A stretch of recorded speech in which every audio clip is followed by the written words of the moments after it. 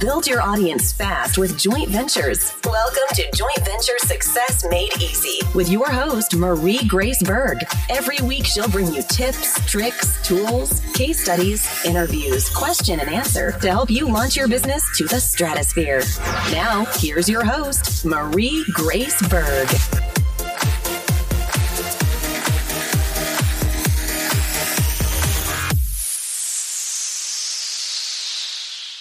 JV Nation, Marie Grace Berg here, and welcome to the JV Success Made Easy show. How to build your audience fast and create cash flow on demand with joint ventures. Today, we'll continue with part 2 of this 3-part series. On the previous episode, we've covered an actual case study from our guest. And if you haven't watched the episode, JV Nation, I highly encourage you to do that. And you can go directly to www.jvsuccessmadeeasy.com. Today, we'll continue and talk about the JV process, specifically focusing on how to do a joint venture launch or joint venture promotion. Great point there with what you mentioned on different kinds of programs that with different levels of support and customer service. And I agree with you. I mean, there's a lot of programs out there that just give you the program and then do it yourself on your own without that in-depth support, without that level of customer service, without that interaction that a lot of us need. That's why we're in a program, because we want that kind of hand-holding. And I know there are programs that we're in, hand-holding is not really, it's not leveraged. But at the same time, if we look at it, if we come in the perspective of this new client that who needs our help, we look at it in a perspective of creating results for them. We really have to go beyond what we have to do by giving them that level of support, that email support, for example, that a way where they can ask for questions, a way where they can reach out to you, so that they can feel that you are there, that you are vested in their best interest. And I believe that the intersection between the do-it-yourself and the do-it-with-you is where the sweet spot is.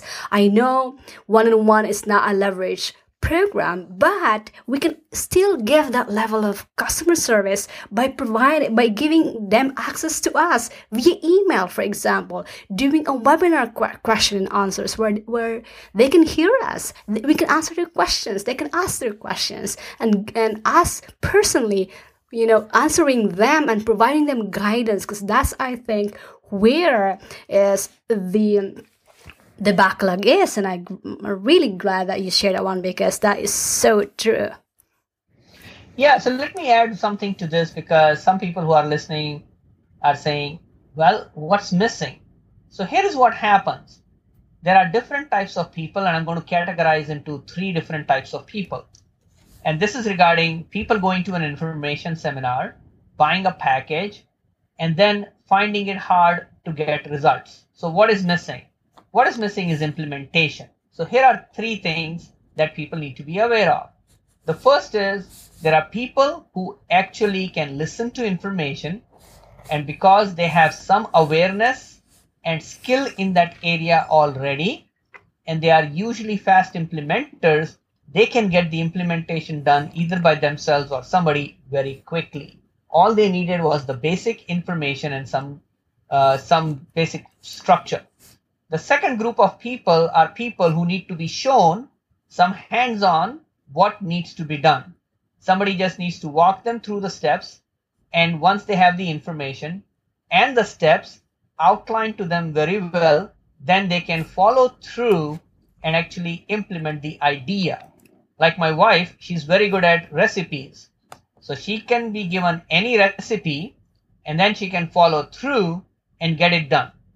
Now, the third type of person is somebody who does not have awareness or skill, maybe patience, maybe certain discipline in that specific area, that no matter how much information you give them, no matter how many videos they see about the information, about all the steps, they still cannot implement it.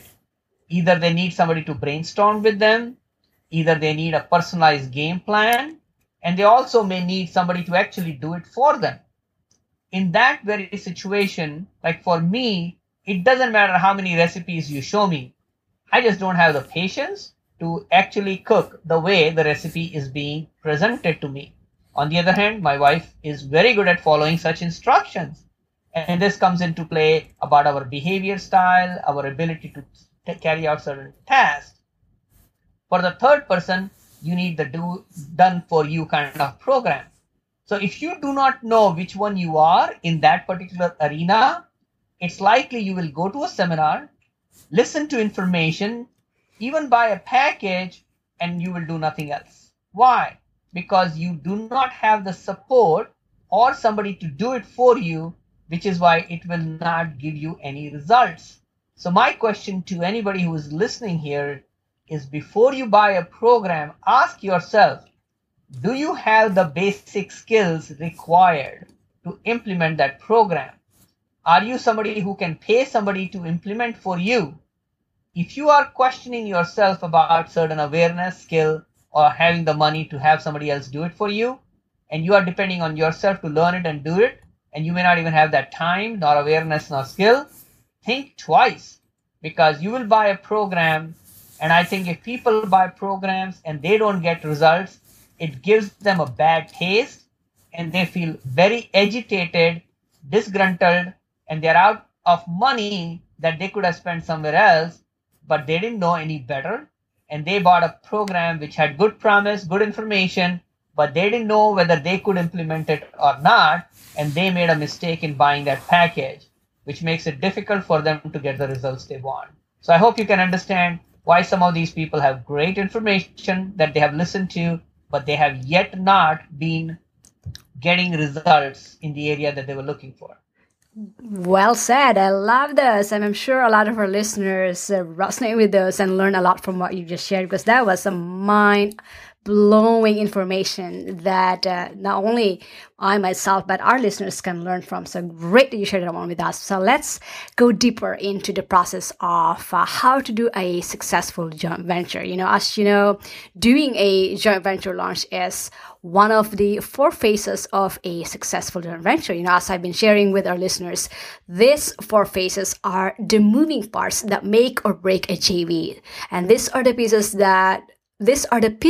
the puzzle. And I have an acronym for it. I call it the PPLN. P stands for package you offer. The next P stands for partnering. L stands for launch, the JV launch. N stands for the nurturing, or nurture your JV launch. And I usually add one more phase of that one, which is rinse and repeat, which is basically just repeating the process. So let's talk about the third phase, which is the launch, the JV launch, doing a successful joint venture launch, especially if you are new and confused about this whole JV thing. I certainly can relate to that. That's how I felt when I started. And maybe someone who's listening right now felt the same way. So why does this JV launch important? Why do we need to know about this for our listeners as well? Thank you, Marie. For me, I was lucky that Rob Goyette has done so many of these launches, and he was my mentor and guide in helping me implement it. So there are a lot of moving parts, and people who are looking to launch their JV programs but don't have enough support technology-wise, then they better be in touch with somebody like Rob Goyette who can help them implement it. Because it's not easy to figure out all of these on your own. And if you just have a game plan, but you don't have somebody who has had experience of going through this, they have already seen the challenges you face, I suggest you pay attention and find somebody who can help you. So here are some key steps that I feel are important in a launch. The first is having a date which works in your calendar and the calendar of the JV partner that you're working with. Number 2 is you need to have the technology platform set up. So for example, if there is going to be a download of an ebook, if there is going to be a webinar, if there are going to be some videos, these have to be shot and be prepared long in advance before the launch. Then you also need to make sure that these emails which are going to remind people about the webinar, for example, the videos, and also for follow-up to remind them about what needs to happen next in terms of, okay, they downloaded the book, Now they need to be reminded of the webinar. They downloaded the webinar or watched the webinar. They need to be reminded to go to a certain page if that is going to be your sales page as well. So we must put those pieces of technology in place. We must also be able to understand whether we are going to have an upsell, a downsell, different ways for people to get the product. If your product is $997, but you might have a no frills package for $497, that's a downsell. Or you might have a more specialized small group coaching program that will become your upsell program as well. So you and I need to be able to figure out what those are going to be before the launch as well. Then once people are at the sales page, a couple of things which are going to be helpful. One of them I think can help if you have the time, the resource in some form or fashion is to offer chat function on the web page where they will be attracted to in order to buy the program. I picked up a few clients because of chat function, and these people were looking for answers. Now, I was not really available at the time in a couple of cases, but because the chat function created an email that was sent to me, I was able to monitor my email.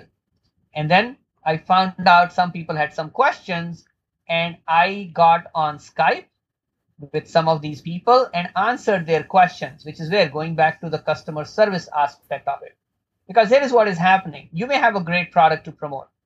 This might be something your niche really wants, really needs right now. But they always have questions.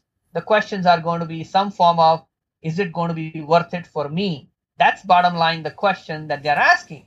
Now, whether they believe you, trust you, whether they believe the product will deliver the promise, or whether they themselves can believe they can do it and follow through.